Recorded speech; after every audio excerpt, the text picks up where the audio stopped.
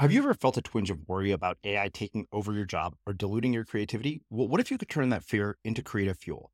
We've just published an amazing new ebook called The 4 Keys to Success in an AI World, and this is more than just a guide. It's a deep exploration into the human skills that AI can't touch, the skills that are essential for standing out and thriving, no matter how much technology evolves.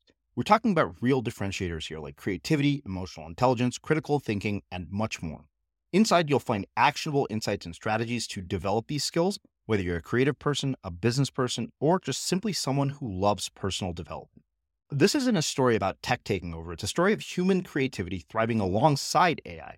Picture this, AI as your creative co-pilot, not just as a tool, but a collaborator that enhances your unique human skills. The 4 Keys ebook will show you exactly how to do that and view AI in a new way that empowers you instead of overshadows you. Transform your creative potential today.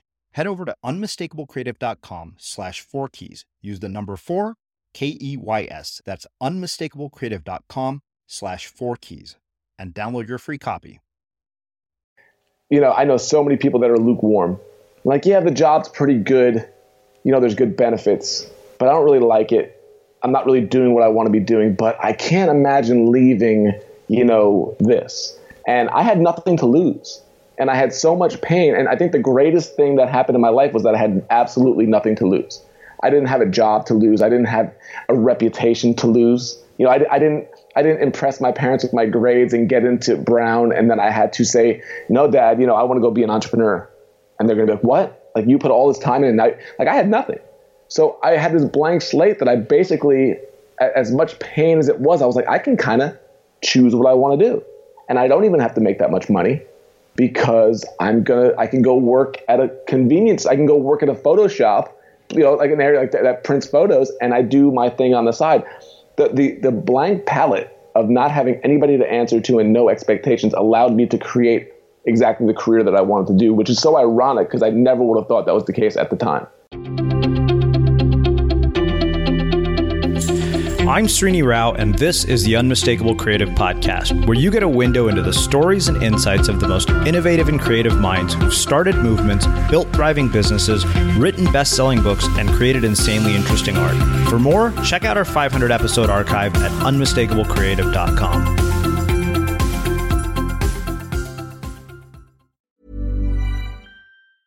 Introducing Wondersuite from Bluehost.com. Website creation is hard. But now with Bluehost, you can answer a few simple questions about your business and get a unique WordPress website or store right away. From there, you can customize your design, colors, and content. And Bluehost automatically helps you get found in search engines like Google and Bing.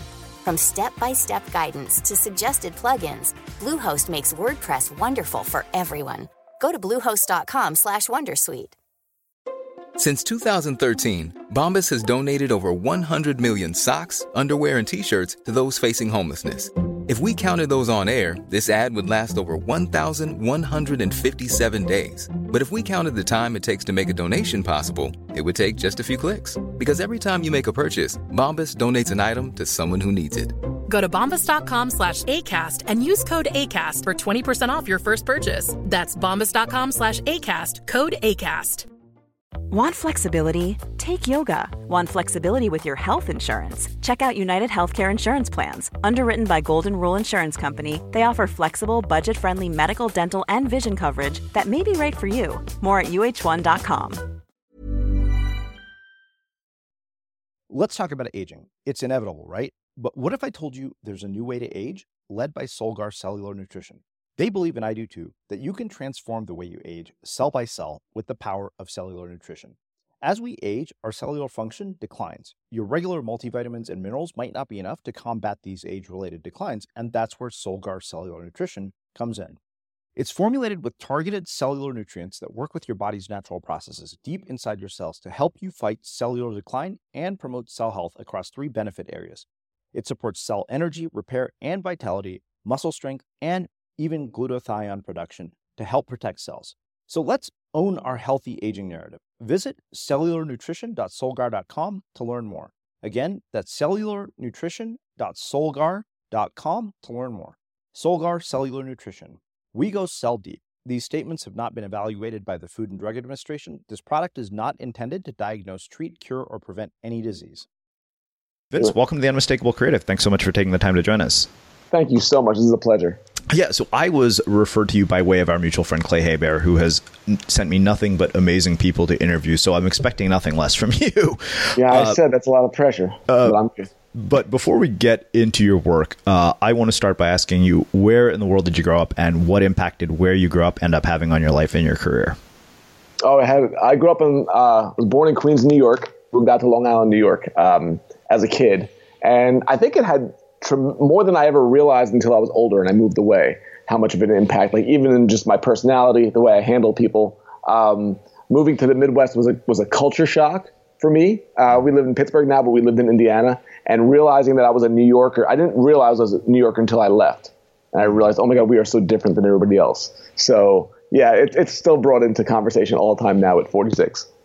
So how old were you when you left New York? I was 26 years old. Oh, wow. So you literally did grow up in New York, like your whole childhood, adolescence, all of that was in New York. Yeah, all the pain, everything. Yeah. And you're of Italian descent, you said, right? I am. So I'm curious, what if any impact did culture have on the choices that you've made? Because I know that, being of Indian descent, like it's had a huge impact on the choices that I've made or chose not to make.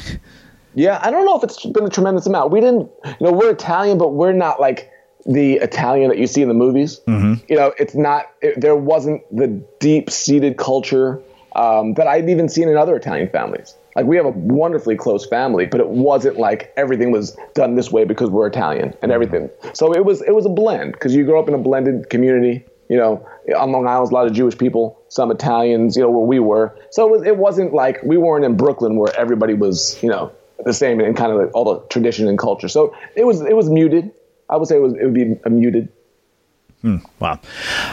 What exactly planted the seed for you to become, of all things, a sports photographer? Because I know you've been able to photograph some iconic moments. Yeah, it was out of pain and desperation. I was 22 years old. Actually, I'll back up. I was a terrible student and in school. So I literally graduated. I found out the day before graduation that I was even going to graduate from high school. I never cared. I never saw the value in it. I was not a good student. So I remember even my guidance counselor saying to me, like, what do you want to do with your life? And I said, I don't care. I don't know. I just don't want to wear a tie. And I remember I was 16 years old and she was annoyed with my answer, but I was serious. I didn't know what I wanted to do, but I did not want to follow the path that everybody else in school was going with, which was just go to college, go to an Ivy League, which I wasn't qualified for anyway, and then get an office job. I saw that my dad was an entrepreneur. My mom was a government worker. So I saw kind of a contrast, and I always leaned towards what my dad did, even though he went, had really hard financial times. Like, we had his partner in business one day literally emptied out the bank accounts and left. Mm-hmm. And we were 15 years old, like broke, like we're about to lose the house. It was tremendous trouble we went through, but I still loved what he was doing and the freedom that he had. So I wandered, for years. I was a thief, just to be totally honest with you. I worked at a convenience store, and I had very little scruples with my coworkers, and we would kind of overcharge customers. I got arrested for stealing when I worked at a Record World factory, if you're old enough to remember Record World. And I got taken out in handcuffs. And, it was one of those things where I literally at 22 years old, I woke up in the middle of the night with a nightmare that I got caught stealing again. And I just sat up, 3 o'clock in the morning, and I was like, I just sweating, and I went downstairs, and I still live with my parents. I had moved back in with my parents. And my dad came downstairs, and, we didn't get along very well. And if you could tell by my history, there was a good reason why. I wouldn't have liked me either if I was him. And he basically said to me, he said, "What's wrong?" And I said to him for the first time in my life, "I don't know what I'm doing with my life." Like, I was just scared and frightened. Like, it all hit me at once. In high school, people worry about this at 15. I didn't worry about it until I was 22. Mm-hmm. And I was already, on a bad path. And he literally said to me, he looked at me, he got a glass of water, and he said, "Well, you like traveling, you like sports," because that's what I did. I listened to, music, and I watched sports. I was kind of a bum. And he goes, "You like taking pictures," but I had like a point and shoot camera. He said, "Why don't you take a photography class?" That was it. And I said to myself, I'm going to do this. I said, I'm going to fail because I failed at everything else I've done in my life. but at least this sounds cool. So next year when I say I failed, at least I tried, photography, a sport. Because I remember looking on TV and like, instead of being in the crowd, like, could I actually be on the field with these guys? Could I be taking the pictures instead of being, a fan? So it was the first time in my life I went all in. So I bought a camera the next day. I signed up for classes at community college, and all of a sudden I had drive, like literally overnight. And that's how it started. Wow. Several questions come from this, as you mentioned. Why is it that you think, people who are in those moments at sort of a fork in the road, right? You got arrested and you can either continue down this path of potentially petty theft and even bigger things, potentially finding yourself in jail for a long time, or deciding that, hey, I'm going to go all in on this photography thing. What do you think separates the people who choose between those two paths in that moment? I really honestly quite often think it's the pain. I really do. I know so many people that are lukewarm. Like, yeah, the job's pretty good. There's good benefits, but I don't really like it. I'm not really doing what I want to be doing, but I can't imagine leaving, this. And I had nothing to lose. And I had so much pain. And I think the greatest thing that happened in my life was that I had absolutely nothing to lose. I didn't have a job to lose. I didn't have a reputation to lose. I didn't impress my parents with my grades and get into Brown. And then I had to say, no, Dad, I want to go be an entrepreneur. And they're going to be like, what? Like, you put all this time in and I had nothing. So I had this blank slate that I basically, as much pain as it was, I was like, I can kind of choose what I want to do. And I don't even have to make that much money because I can go work at a convenience. I can go work at a photo shop, like an area like that prints photos, and I do my thing on the side. The blank palette of not having anybody to answer to and no expectations allowed me to create exactly the career that I wanted to do, which is so ironic because I never would have thought that was the case at the time. Mm-hmm. Now, what do you say to people who look at their life, particularly if they're further along in life? I mean, you're 26, and I thought about a lot about this, especially because I'm around the corner from turning 40, and things look a lot different than I thought they would when I was 26. What do you say to somebody who says, you know what, but I don't have a blank canvas? I think everybody does. I don't buy that, because when you can have a conversation and you can really dig into what you like, what you love, what you like helping people with, mm-hmm. That's where it's changed for us. Like, now we're into helping other people do that. I think it was on John Lee Dumas I heard a couple of weeks ago, which is like, the greatest person you could become is somebody who helps the person that you used to be. Mm. And I was like, that hits, because I used to be this person. So even my photography career was very selfish. It was what I wanted to do. And when I needed to get the picture, like, I'm going to have to kind of bump you out of the way to get it a lot of times, right? But it was I accomplished a lot. Everybody admires it, but it was kind of empty after a while because it was all about me. Mm. I didn't really see who I was helping. I didn't see what I was helping, but I was getting to do really cool stuff. I still do. But that's where, like, even these last 3 years has phased into helping other people do that. Mm. So I think there's always a progression. There's always a pivot. And I think there's always something that we are either good at or we can help somebody else with, which I think is more important, that gets us closer. I don't think you're ever there. Yeah. Like if you would have told me right now, if you would have told me 10 years ago, you'll be where you're at right now. Like, we're literally traveling all 50 states with our family after this book launch. Like, that's what we're doing this whole year. I would have said, game over. I won. But no, I'm here and I'm like, there's more things to accomplish. There's more things to. So I don't think you ever get there. I think you always just need to be moving closer. So when somebody says, I don't have that, like, you have to have something to get started. And all you really need to do is get started and not stop. Yeah. Why do you think it is that we have this illusion of sort of this I've made it moment, or this moment of arrival? Like, where does that come from? And why is it that somehow it's only by getting to where you think you want to go, you realize that? That's a great question. I don't know if I have an answer for it, because I'm trying to figure it out myself. Yeah. Because I struggle with it, but I've come to accept it. I've come to, like, I love that, because, we did an interview. There were 2 interviews we did, with famous people. Like, one was John Mellencamp, and he came to town. I photographed a concert with him, so we got to interview him. And his album wasn't doing great at that time. This was probably early 2000s, and the interview, it was kind of like sarcastic, like, do you miss the days of, Pink Houses, like the big song? And he laughed and he goes, man, I've been to the top and there's nothing up there. So I'm good doing what I'm doing. And I remember hearing that, and it really hit me. And there was another one was Deion Sanders, and he had won the Super Bowl. I think it was with the 49ers. His first one that he ever won. And that was his dream his entire life. And it was one of the most down nights of his life because he won the Super Bowl, the be-all, end-all, the pinnacle. And he was depressed. He was like, this is it. This is what everything, like, it doesn't feel like what I thought it would be. And I think that's when he said he almost committed suicide that offseason. I remember hearing that, later on that was the case. So it really told me, like, you never get there. And so when I'm 93, I'm not going to be there because I'm going to be trying to be the guy that I am when I'm 98. Mm-hmm. And once I accepted that, it's like, this is just a fun game to keep growing and learning and making mistakes with. And it's just a better than yesterday thing. So that's taken a long time for me to develop and learn. Yeah, it's interesting because I think that another thing that comes up when we're in these situations, you said, better than yesterday. And so often the person we're trying to compete against is somebody else. And really the only person worth competing against in life is a previous version of yourself. 100%. And you couldn't have told me that at a certain point in my life. Yeah.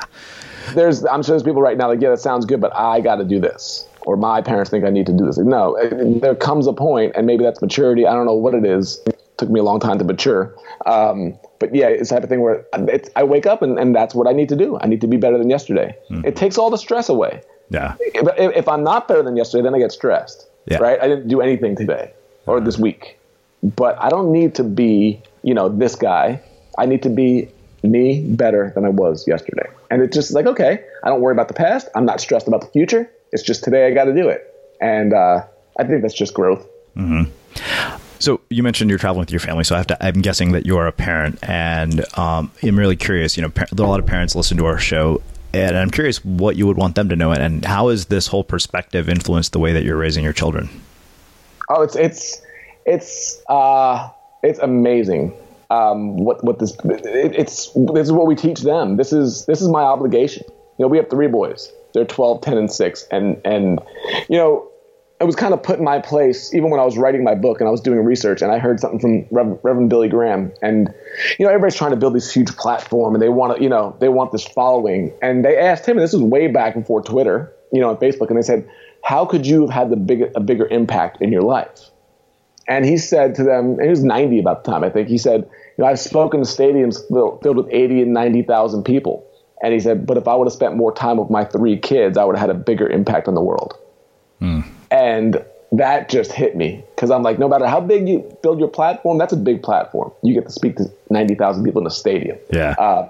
And so that's when, not at that moment, but that really maybe said, this is where the main effort has to go. And I knew that, but that really put it in place for me.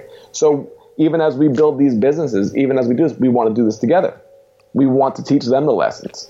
So, on this tour, like we're driving around and I'm not sure if you're familiar, like Dave Ramsey, like my kids got to meet him, in person when we dropped off a book. Dan Miller, we met with Pat Flynn last week here in San Diego. Yeah. My son got to talk to Pat for an hour, 12 years old. I'm like, do you realize, how valuable that is? And we're talking about the things that we're learning. So, we homeschool. So this is their school.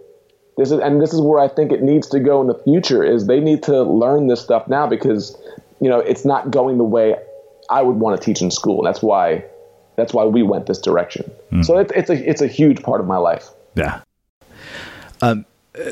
Let's do this. Walk me through how you get from, that early photography class to doing the work that you do today, like the things that have happened in between high points, low points, inflection points. I'm really curious because I think one of the things I had told you is I'm one of these weirdos who doesn't know a damn thing about sports, but plays sports video games. Almost every day I play Madden, but I couldn't tell you anything about what's going on in the NFL. The only game I ever watch is the Super Bowl. That's awesome. But, I'd imagine that you've captured some incredible moments in history. And I'm just curious, like from, that early photography class to this amazing career, like what's happened? How did you get to this point? Oh, man, there's a lot there. In terms of how do we get here? Are you talking about stories? Like there's story, so however you want to tell it. Yeah. It's just been okay, let me think about that. That's a great question because there's so much. I've shot for 23 years. I'll go back that way. I've shot Super Bowls, World Series, NHL final, like anything you can imagine with sports. 4 U.S. presidents, like when they come around, like I photograph them. So it's been a steady. I'll give you the best lesson that I got along the process. I was in New York, and I worked in New York, and I was freelancing, and I wanted to work for the Associated Press, in Manhattan, Rockefeller Center, right next to, NBC, like the tree and everything. And I wanted to get there because that's where the big assignments came. Like I was freelancing for a newspaper in New York, but that was like, when you get an assignment for the AP, it's a world leader. It's a major event, every single assignment. So this was like 6 weeks of me trying to get in there after back work before that. And I finally got a meeting with Jonathan Elmer, who was the editor, and he canceled the meeting. I was like, and then I said it again for next Monday, and he canceled it again. This went on for 6 weeks. And finally they took my meeting, and I got in there with my portfolio, and I walk in there at Rockefeller Center, and I sit down at the office, and he said something to me that changed my life. And he said, Vincent, he goes, I want to thank you for your patience and your persistence. He goes, without either of them, we wouldn't be here right now. And as he's looking through my pictures where I got the gig shooting for the AP, I remember thinking, like, don't forget that. Patience and persistence. Because it's what I needed, because the patience was a thing. Like, I lacked patience. I was very impatient. I wanted everything now as it was. I needed to get it. The persistence, I had. I didn't have the patience. Mm-hmm. But putting them together, it was like, if I just had patience, I would have waited too long and none of this would have ever happened. Yeah. And I know a lot of people like that. If I would have had persistence, I would have annoyed the crap out of everybody, and I would have been pushed out quickly.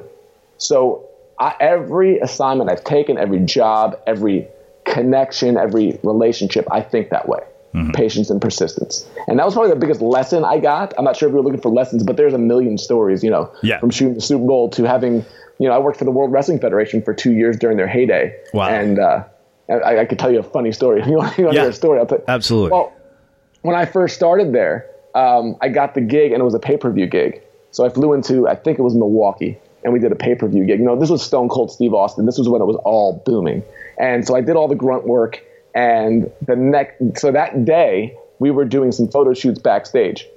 So Goldust, who's, I think he's 6'6", 240 pounds. He's the son of Dusty Rhodes, who's one of the most famous wrestlers of all time. I remember him. So he sees me, and he's in his makeup and the costume, and he, the wrestlers don't have very much say in terms of how the photo shoot goes. Like the photographer set up the lighting, but he looks at me and he tells me to get a reflector, a gold reflector. He goes, stand over there. He yells at me. And I'm like, this is my first day. I'm going to do whatever he says, even though he's not my boss. So I stand there and I'm holding the reflector, and he's kind of like sniping at me. They do the shoot, and then he goes to catering to go get dinner before the show. So Rich Frieda, one of the photographers, comes up to me and he gives me the Polaroid. We were shooting with Polaroids back to check the lighting. And he goes, bring this over to, Dustin was his name. And he goes, see what he thinks, which was not protocol, but I didn't know this. And I walk it over to him, and he looks at me, and he crumbles it up and he curses at me, and he rolls it and throws it right in my face, says, this looks like crap, but, not that language, and walks away from me. I'm like, oh man, that wasn't good. So I pick it up and I bring it back, and they go, well, that's just Dustin. Don't worry about him. Just stay away from him. He's kind of mean. So we get ready for the show. My first show ever, and I'm putting my headset on because you need to have your headset on so you don't get in the way of the TV cameras or you don't get blown up by pyro. So you need to know what's going on all around you. So I'm ringside, and I'm literally getting ready to walk out to ringside, and I feel a slap on my back, and I look up, and it's Goldust. He's looking right down at me, a huge guy, and I'm like, I don't know what to say.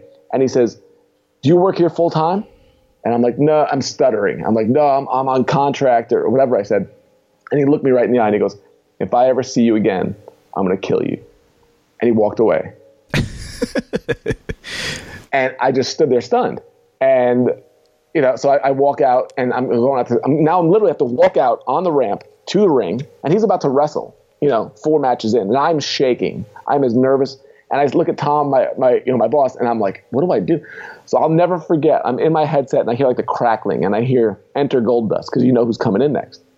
And I'm like, oh my goodness, here it goes. And I was not nervous. I'm like, okay, it's going to be on TV, so I'm safe. And as soon as he gets in the ring, he puts the wrestler, the other guy, his opponent, in a headlock, and he's looking right at me, and he's sneering. And it's the first time I remember oh my goodness, I'm not safe. He could use me as a prop. He could throw me in the ring. They do this all the time. They could take the photographer and use him as a prop. He could really hurt me. He could, and everybody pretends like they're hurt. I'll really be hurt. I'll be selling it very well, but I'll really be hurt. I was so scared. And he won the match. He walked out of the ring. He left, and nothing happened. And I went home, and I almost quit. I called my boss, And I almost he goes, no, we'll talk to people. So the next week we're in Texas in Austin, and Goldust sees me and he yells at me. He goes, you cost me $10,000, brother. Vince McMahon fined me for screwing with you, and I won't forget this. And so this went on, and it went on, and it went on and on. It got muted. It wasn't as bad, but it went on. So 2 years working there. And then I quit to go back to school. I had to go I was going to get my degree. So I said, I'm done working here. And they hired me for one last shoot, which was a documentary, a 3-day behind the scene thing. And the last night of the shoot, we all gathered together. They did kind of like a thing for me because it's my last shoot, and they're telling stories, and we started talking about pranks. And then Rich starts talking about the biggest prank they've ever pulled. And they're telling the story about Goldust and me and blah, blah, blah. And I'm looking at them, and they're laughing with me like I should be laughing. And I said, guys, that was an awesome story, but you forgot to tell me it was a prank. They never told me. The whole thing was set up. But they were supposed to tell me like that day. They never told me. So it went on for 2 years. I thought this guy wanted to kill me. Wow. So that's a little bit of it. Wow. Hey, I'm Ryan Reynolds. At Mint Mobile, we like to do the opposite of what Big Wireless does. They charge you a lot. We charge you a little. So naturally, when they announced they'd be raising their prices due to inflation, we decided to deflate our prices due to not hating you. That's right. We're cutting the price of Mint Unlimited from $30 a month to just $15 a month. Give it a try at mintmobile.com/switch. $45 up front for 3 months plus taxes and fees. Promo rate for new customers for limited time. Unlimited more than 40 gigabytes per month. Slows full terms at mintmobile.com. Introducing Wondersuite from Bluehost.com. Website creation is hard, but now with Bluehost, you can answer a few simple questions about your business and get a unique WordPress website or store right away. From there, you can customize your design, colors, and content. And Bluehost automatically helps you get found in search engines like Google and Bing. From step-by-step guidance to suggested plugins, Bluehost makes WordPress wonderful for everyone. Go to bluehost.com/wondersuite. Since 2013, Bombas has donated over 100 million socks, underwear, and T-shirts to those facing homelessness. If we counted those on air, this ad would last over 1,157 days. But if we counted the time it takes to make a donation possible, it would take just a few clicks. Because every time you make a purchase, Bombas donates an item to someone who needs it. Go to bombas.com/ACAST and use code ACAST for 20% off your first purchase. That's bombas.com/ACAST, code ACAST. Cool fact, a crocodile can't stick out its tongue. Also, you can get health insurance for a month or just under a year in some states. United Healthcare short-term insurance plans, underwritten by Golden Rule Insurance Company, offer flexible, budget-friendly coverage for you. Learn more at uh1.com. Let's talk about aging. It's inevitable, right? But what if I told you there's a new way to age, led by Solgar Cellular Nutrition? They believe, and I do too, that you can transform the way you age cell by cell with the power of cellular nutrition. As we age, our cellular function declines. Your regular multivitamins and minerals might not be enough to combat these age-related declines, and that's where Solgar Cellular Nutrition comes in. It's formulated with targeted cellular nutrients that work with your body's natural processes deep inside your cells to help you fight cellular decline and promote cell health across 3 benefit areas. It supports cell energy, repair, and vitality, muscle strength, and even glutathione production to help protect cells. So let's own our healthy aging narrative. Visit cellularnutrition.solgar.com to learn more. Again, that's cellularnutrition.solgar.com to learn more. Solgar Cellular Nutrition. We go cell deep. These statements have not been evaluated by the Food and Drug Administration. This product is not intended to diagnose, treat, cure, or prevent any disease. When you're photographing like Super Bowls or NHL championships, moments in these careers, I mean, what do you look for? And what have been some of your most unforgettable, moments that you've seen through the lens of a camera? Oh yeah. It's emotion for me. It's a moment in time that will never come back. I photographed the Super Bowl where the Patriots beat the Rams, Tom Brady's first Super Bowl. Mm-hmm. And it was right after 9/11. And it was just just the security, 4 layers of security to get in. You got to be there. I remember that was 2002. I started my career 2004, 2005. And I remember walking in, and it was almost like, I wish there was like a camera crew, because I remember walking in the lights of the Superdome, and I remember walking onto the turf and be like, oh my God, I made it. That was the moment where I was like, I made it. Like, this was a dream of mine forever. Watching the Super Bowl, growing up, I'm like, I am on the field at the Super Bowl. And then, the halftime show was U2. And I'm looking to my right, and I see this guy that looks like Bono, but I'm like, it looks like Bono's kid. Like, he's short. He didn't look very big. you have this larger than life perception. And all of a sudden I'm like, well, that's Bono. He's like 3 feet away from me. He walks out on the stage and does one of the most, iconic Super Bowl halftime shows ever, the tributes at 9/11. Just those moments. Like even this year when the Penguins won the Stanley Cup, I was in Nashville. I'm one of the loudest arenas I've ever heard. Just to be a part of that, to be a part of history. I went back, I stayed at my friend's house. It was 2:00 in the morning and my ears were still ringing and the game ended 4 hours earlier. And, to look back on that picture, you freeze it in time. But when you think about when you shot it, I don't even remember shooting it because you're in such a zone that you're just looking for that. And while everybody else, 19,000 people are screaming and arms waving, you don't hear any of it. You're just looking and you're looking. And not only getting it in focus and capturing it, but making it creative and making it timely. That's the challenge to me. I can never get tired of that part of it. And you focused individuals as well, right? I'm curious, for the people that you focused as individuals, what is the interaction with them like? What do you see through the camera that they don't perceive you seeing? And what are the moments that lead to a connection between you and somebody you're photographing? In sports, it's different because like I joke around. Everybody's like, "Oh my God, you're on the sidelines." Like, yeah, I joke around like it's like you're 5 inches away, but you're a million miles away. Like I'm on the sidelines, and when the Steelers won the playoff game last year, it's Antonio Brown and Le'Veon Bell, which are the big names in the Steelers. If you're not familiar, and me, the three of us. Like I have no business being there. And they'll joke with us. Like they'll pull pranks on photographers sometimes. And there's always time like Antonio Brown comes up to me and goes, "Let me get your email address. I got to get that picture." And then the PR guy cuts in front and he's like, "No, give me." He gives me his. I'm like, "I don't want your email address." That'd be kind of cool if Antonio gave me his email address and we go back and forth. Yeah. Like there's always something funny, like getting run over. That's something you have to worry about because especially now with the internet, you get knocked over in some kind of silly moment on the sidelines. You'll get home and you'll be internet famous in a way you don't want to be. So, it wasn't like that 10 years ago. Now it's like, you don't want to be caught like looking at your phone. Yeah. Like, what are you doing? Aren't you working? Everybody sees you. So it's this public eye. It's fun. It's funny. It's like anything else because there's so much boredom that goes with it. There's so much pre-game stuff and post-game work and all. Everybody sees all the highlights. But there's not that much interaction when you talk about the sports in terms of the players. You're pretty much on your own. And that's what I kind of got a little tired of in terms of photography. I felt like I was by myself. And I love conversation and I love meeting with people and I love helping people. So it's like that kind of, I feel lonely when I'm doing it. So that's I think at that moment when I realized that is when I started fading a little bit away from the photography part. Because I'm like, I don't really want to just document other people's lives my entire time and not be a part of it. How has the advent of social media, digital tools like iPhones, Instagram, how has that sort of affected your career? How does that affect the craft of photography, in your opinion? We've kind of not embraced it the way others have. We've been very old school in terms of it. So it hasn't affected me too much because I'm pretty much to myself with what I do. We haven't built up the Instagram following like we could have.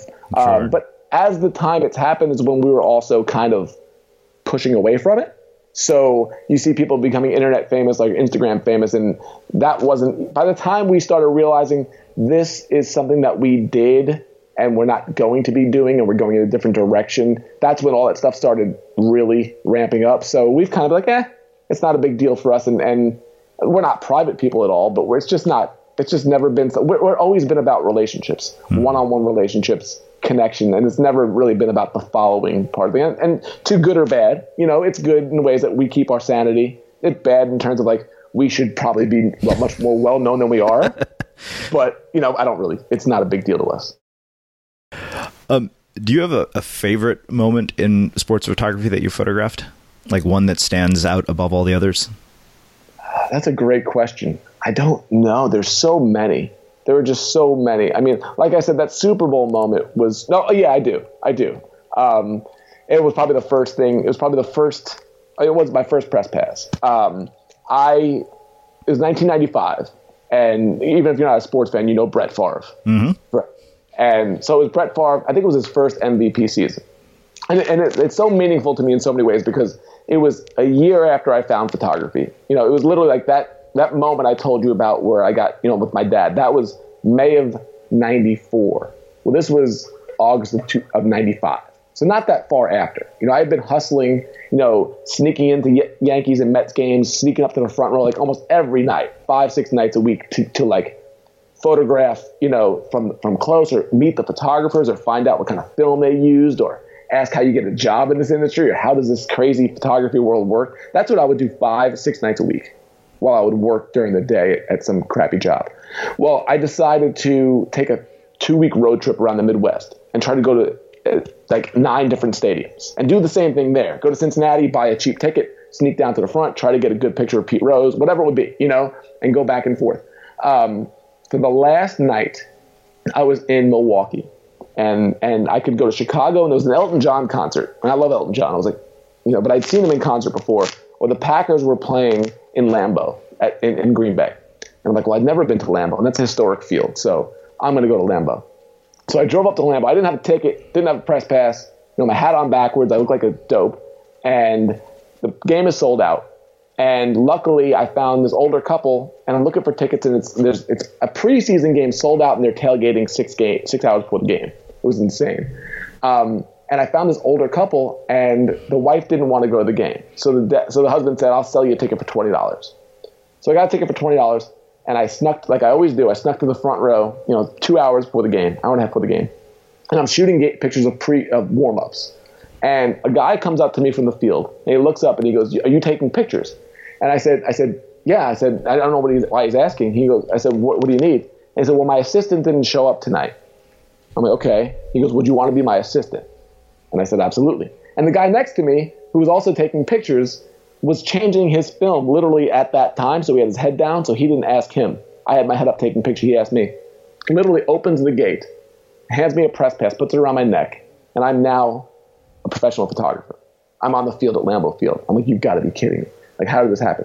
So he's pretty much saying, do whatever you want to do. All I need you to do is change film for me once a quarter, and you get to take all the pictures you want. So 3 minutes later, I'm in the huddle with Brett Favre as the Packers are getting ready to run out into the field. He looks right at me, smiles and winks, because he knows I don't belong. I got like a T-shirt and a hat on backwards. I totally don't fit the part. But I'm like, I'm going to take advantage. This is my only time I'm ever going to be on the field of a football game. So I was in the huddle. They run on the field. Halfway through the second quarter, his name is Jim Jordan, who worked for NFL Films. He started my career for me. And he looks at me, and he points, and he says, get in the corner over here, the corner of the end zone. I thought I was in trouble. So I ran over, and I kneeled down, and Brett Favre rolls out, and he throws a pass to Dorsey Levens from the Packers, scores a touchdown right in front of me. And him and Mark Trimmer, they embrace in this big hug, and I get a picture, best picture I've ever shot in my life up until that point. And I'm like, oh my God, what just happened? And I look at Jim, and he turns back towards me, and he winks. And I'm like, what's going on? So I run literally across the back of the end zone, and I stop him underneath the goalpost. I said, what just happened? And he looks at me, he smiles, and he says, well, we've got Favre mic'd for NFL Films. I knew where the play was going, so I wanted to put you in a good spot so you can get a picture. And I remember like it was yesterday, just staring up at the sky and being like, you've got to be kidding me. Like, what is going on tonight? Like, what is happening? I photographed the rest of the game. I was going to go into the locker room, to get the interview with Mike Holmgren, the coach, to get like the press conference. And I said, can I do that? And Jim's like, yeah, you're NFL Films. You can do whatever you want tonight. I'm like, okay, I'm going to. So I went into the press room, and the PR guy comes up to me from the Packers. And he looked like the principal from Back to the Future. Do you remember that movie? Yeah, totally. He looked just like him. And he said, what are you doing in here? And I said, I'm NFL Films. I was kind of like arrogant. I'm like, I'm NFL Films, right? And he looks at my press pass and he snaps it off my neck. And he goes, wait right here. And he comes back and he goes, okay, you're good. And I was too nervous to ask anything, but I didn't ask for the press pass back. So I shoot the pictures and I leave the stadium. And literally, Lambeau Field, before the renovation, you walked from the locker room, you open the door, and you were in the parking lot with the crowd. And I remember opening the door and being in the crowd, and I said to myself, I don't want to be here anymore. I want to be in there. And that's the night my career started. And to this point, I've shot in 140 different stadiums around the country, and that is the only press pass I don't have. Wow. So I got to get that back somehow. So if anybody's listening and knows how to get it back, let's get it back to you. August something to that. I think it was the 25th. I think it was August 25th, 1990. Oh, yeah, 1995. So a couple other questions come from this. To get to that point within a year of starting, I'm really curious about that first year, like how you were spending your time, what that period of your life taught you about mastery of craft. But another question on the heels of that, given where you are today, this is a question I think that's hot on my mind because of the fact that I have a book coming out about this subject. When we look at creativity, I think especially in the modern world, we have become very adamant that it's only worth doing if it leads to some sort of monetary outcome or has 1,000 people. It's like, why create something if nobody's going to pay attention? And I think that's sad. Yeah. And so the two questions are, in that first year, what did you learn about mastery of craft? And has your definition of creative success changed throughout your career? Those are great questions. I learned so much from that first year. It was probably the most important year of my life. As a matter of fact, the first 5 years of my photography career, I think I made less than $20,000. And it was the greatest thing that ever happened to me.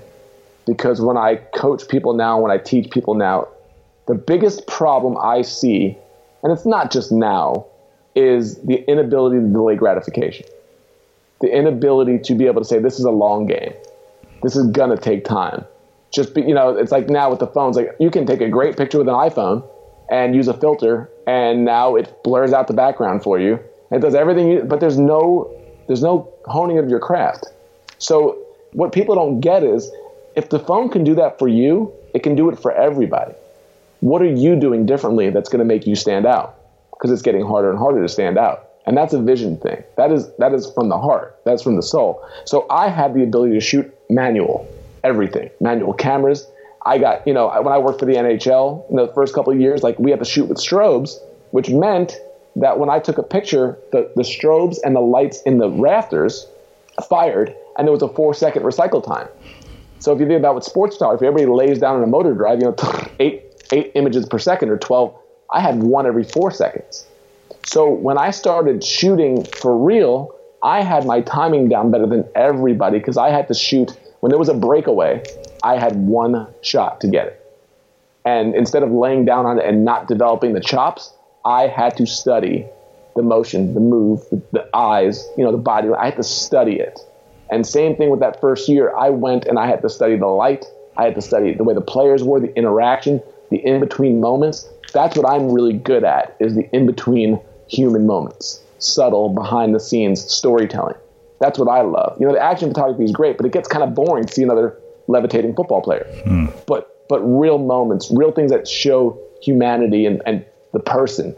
And the stuff that, when you see a picture 20 years later, you still go, that's a great shot. That tells a story. So that first year just taught me the grit that's needed. And now no matter what career I do, I take that thing into it. I move that because I just know it takes time, and it takes patience and persistence, and it takes better than yesterday. And it's not going to happen overnight.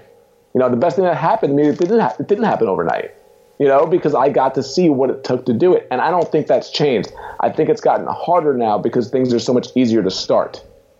And I think that's a struggle, especially if you're 23 right now and you want to build a following. I start with one person and do the best you can for them, and they will tell somebody about you. And you don't need that many people to really make it happen. And how has your definition of success changed with age? Yeah, it's always changing, because I used to think it was money. Then I thought it was time, and I think it's more time than money. And that's what we value right now, is our time. We have 3 young boys, and we're not giving up that time, because when they go off on their own, we will know we did it right by our definition. And by our definition was being with them, and was traveling with them, and was teaching them. And it wasn't, that's why we homeschool now. And I'm nothing against school or anything like that, but we saw, the whole, her working a job and me working a job and putting the kids in daycare, and them going to school and have somebody else teach them, because I don't even think school, everybody's like, I'm not a teacher. This is off tangent, but like of course you are. If you have a kid, you're teaching them. But if your definition of teaching them is standardized testing, well, that's not our definition of teaching. Our definition of teaching is what kind of a person are you? What are you learning? How are you growing? How are you dealing with challenges? How are you interacting with other people? How are you helping other people? How are you connecting with other people? So success to me is so simple. It's being a better person than I was yesterday, right? It was being a better dad, being a better husband, and then having that relate to the people in my life. I don't look at it in terms of this big game, like people have to know who I am or what my following is. It's like, this is where, like, just like Billy Graham, if I spend the time with my kids and my family, I'm having the most impact in the world. So that's a long-winded definition of my success. You know, I think the thing that struck me most is not necessarily your definition, but the fact that you emphasize that this is our definition. And it is something that I've thought a lot about over the last year or so, and how we define things. And I think the most profound thing I realized is that having your own definitions for words gives you a great deal of agency over your life, as opposed to operating on somebody else's definition. I totally agree with you. Just like somebody listening to me, I'm not trying to convince them that this is the way they should do it. This is the way we need to do it. If that inspires you and that helps you, that's awesome. If it doesn't, like Seth Godin would say, this is not for you. Mm-hmm. But I'm not trying to do what everybody else does. I'm usually trying to do the opposite of what everybody else does. Like, we went to Legoland here on Sunday, and my wife and I were both like, I don't want to say it, but I'm kind of miserable. Like, we're kind of in line with everybody else. You know, we don't ever live this life. Like, when we go out to dinner, it's when everybody else doesn't. Yeah. You know, we've built our life to where we do things, you know, when we go, you know, even this trip, you know, we're in Tucson, Arizona for a month renting a house. You get it for a song because nobody else is doing it. Beautiful weather. Like, we do things the opposite. So when we get in line on a Sunday afternoon with everybody, like, just, you know, get me out of here. And we know our kids are having a great time. We're trying not to be grumpy about it, but like, this isn't the way we want to really spend our days. But even though we love, you know, so yeah, this is our definition. And if we could inspire anybody with that to do that, or to think, oh my God, maybe I could do that, or that sounds great to travel with our kids and, you know, do your work from the road. Like, that's wonderful. I'd love to inspire anybody with that. Yeah. So I want to bring this full circle. I know we talked a little bit about your dad and the relationship that you had with him in the beginning. Given that he planted this seed in your life and led you to discover so much joy, I'm curious what has happened to the relationship with your dad over time. Yeah, it's a wonderful question, because up until 5 years ago, I still had a ton of resentment towards my dad. Believe it or not, like the stories that I told were the good stories, not that he has bad stories, but we didn't have a great relationship. Yeah. You know, even through my 30s, there was always tension. We're both, we just butted heads. We're just too much alike. And, so I drive him crazy. He drive me crazy. And it was the type of thing where I literally started writing a book, and that was my book. And what happened with the book, I'll be completely honest, it started out very sarcastic and angry. It was kind of a, you know, thumbing my nose at the people that didn't believe in me and saying, you know, kind of pounding my chest like, here, look, I did it. That's how the book started. And then as I started writing it, I wrote that story that I told you. You know, I wrote the story about my dad 10 years later when we were in a newspaper job, and I just won International Sports Photographer of the Year, and I got a 3% raise. And I came back to my dad and I said, can I work for you? And he said, no. He said, you live 15 hours away from me. I'd have to retrain you. And he said something that changed my life. He goes, Vin, I've been trying to tell you this. I've been trying to tell you to start a business. He goes, you have a skill, but you're not using it correctly. And I said, what do you mean? I was finally able to listen to him. I said, what do you mean? And he said, well, I've been telling you, you could do weddings, you could do commercial work, you could do corporate, but you're settling for a job where they control your schedule and the benefits, and you're settling for that. And he goes, you have a skill, but you're not using it correctly. Those two lessons he gave to me 10 years earlier, and that one changed the entire course of our life. We started our first business that day. But in between there was all this tension. When I started writing the book, I started writing these stories about my dad, and I realized, oh my God, he's not as bad as I thought he was. And then all of a sudden, by the time the book was over, he was the hero. Not even on purpose. I was like, oh my goodness, I was blind to so much of this. I listened to those two lessons, but I'm pretty sure there were about 2,000 other lessons in there that I didn't listen to because I wasn't listening. So our relationship completely changed. The resentment I had for him went away. Ironically, when the resentment that I had for him went away, our relationship started to change. He didn't change. I changed. I stopped being angry. When I stopped being angry, I started acting angry. I stopped acting angry. I started being more grateful. Unbelievably, he was a nice guy again. He didn't change at all. It was me. So it completely changed our relationship. So now we're great. You know, it's wonderful. And you know, we would have fights over holidays. That doesn't happen anymore. You know, I'm sure it'll happen again at some point. But you know, it's just completely changed because of that. Amazing. Wow. I can see now why Clay referred you as a guest. So I have. Did it work? Did I live up? Yeah, no, more than lived up. So I have one last question for you, which is how we finish all of our interviews at the Unmistakable Creative. What do you think it is that makes somebody or something unmistakable? Themselves. It has to be. It's them, because and it's such a lame answer, but it's true. It's like so many people are trying to be somebody else.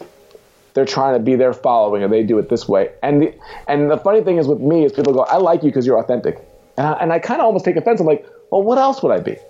Like, what? It's a compliment, but I don't even see it. I'm like, is that an indictment of our society? Like, I stand out because I'm authentic? Like, I think everybody should be authentic because that's what we really need. So just yourself. And I think when you stop trying to be somebody else, you get to just kind of let the guard down and be like, I don't really give a crap what people think. I got to just do it my way, because if my kids see me being a phony, then I've really failed. If my kids listen to this interview and they go, that's not dad. Like, he's pretending to be somebody that he's not, to do something. Like, I failed if that happened. Amazing. Well, I can't thank you enough for taking the time to join us and share your story and your insights with our listeners. Where can people learn more about you and your work?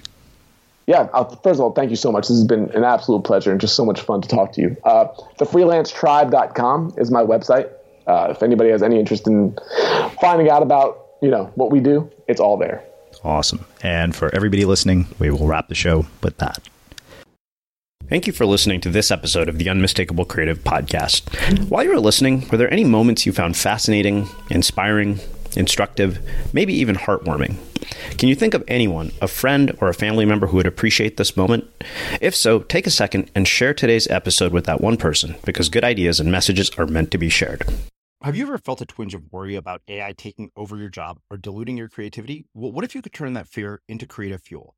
We've just published an amazing new ebook called The 4 Keys to Success in an AI World, and this is more than just a guide. It's a deep exploration into the human skills that AI can't touch, the skills that are essential for standing out and thriving, no matter how much technology evolves. We're talking about real differentiators here, like creativity, emotional intelligence, critical thinking, and much more. Inside, you'll find actionable insights and strategies to develop these skills, whether you're a creative person, a business person, or just simply someone who loves personal development.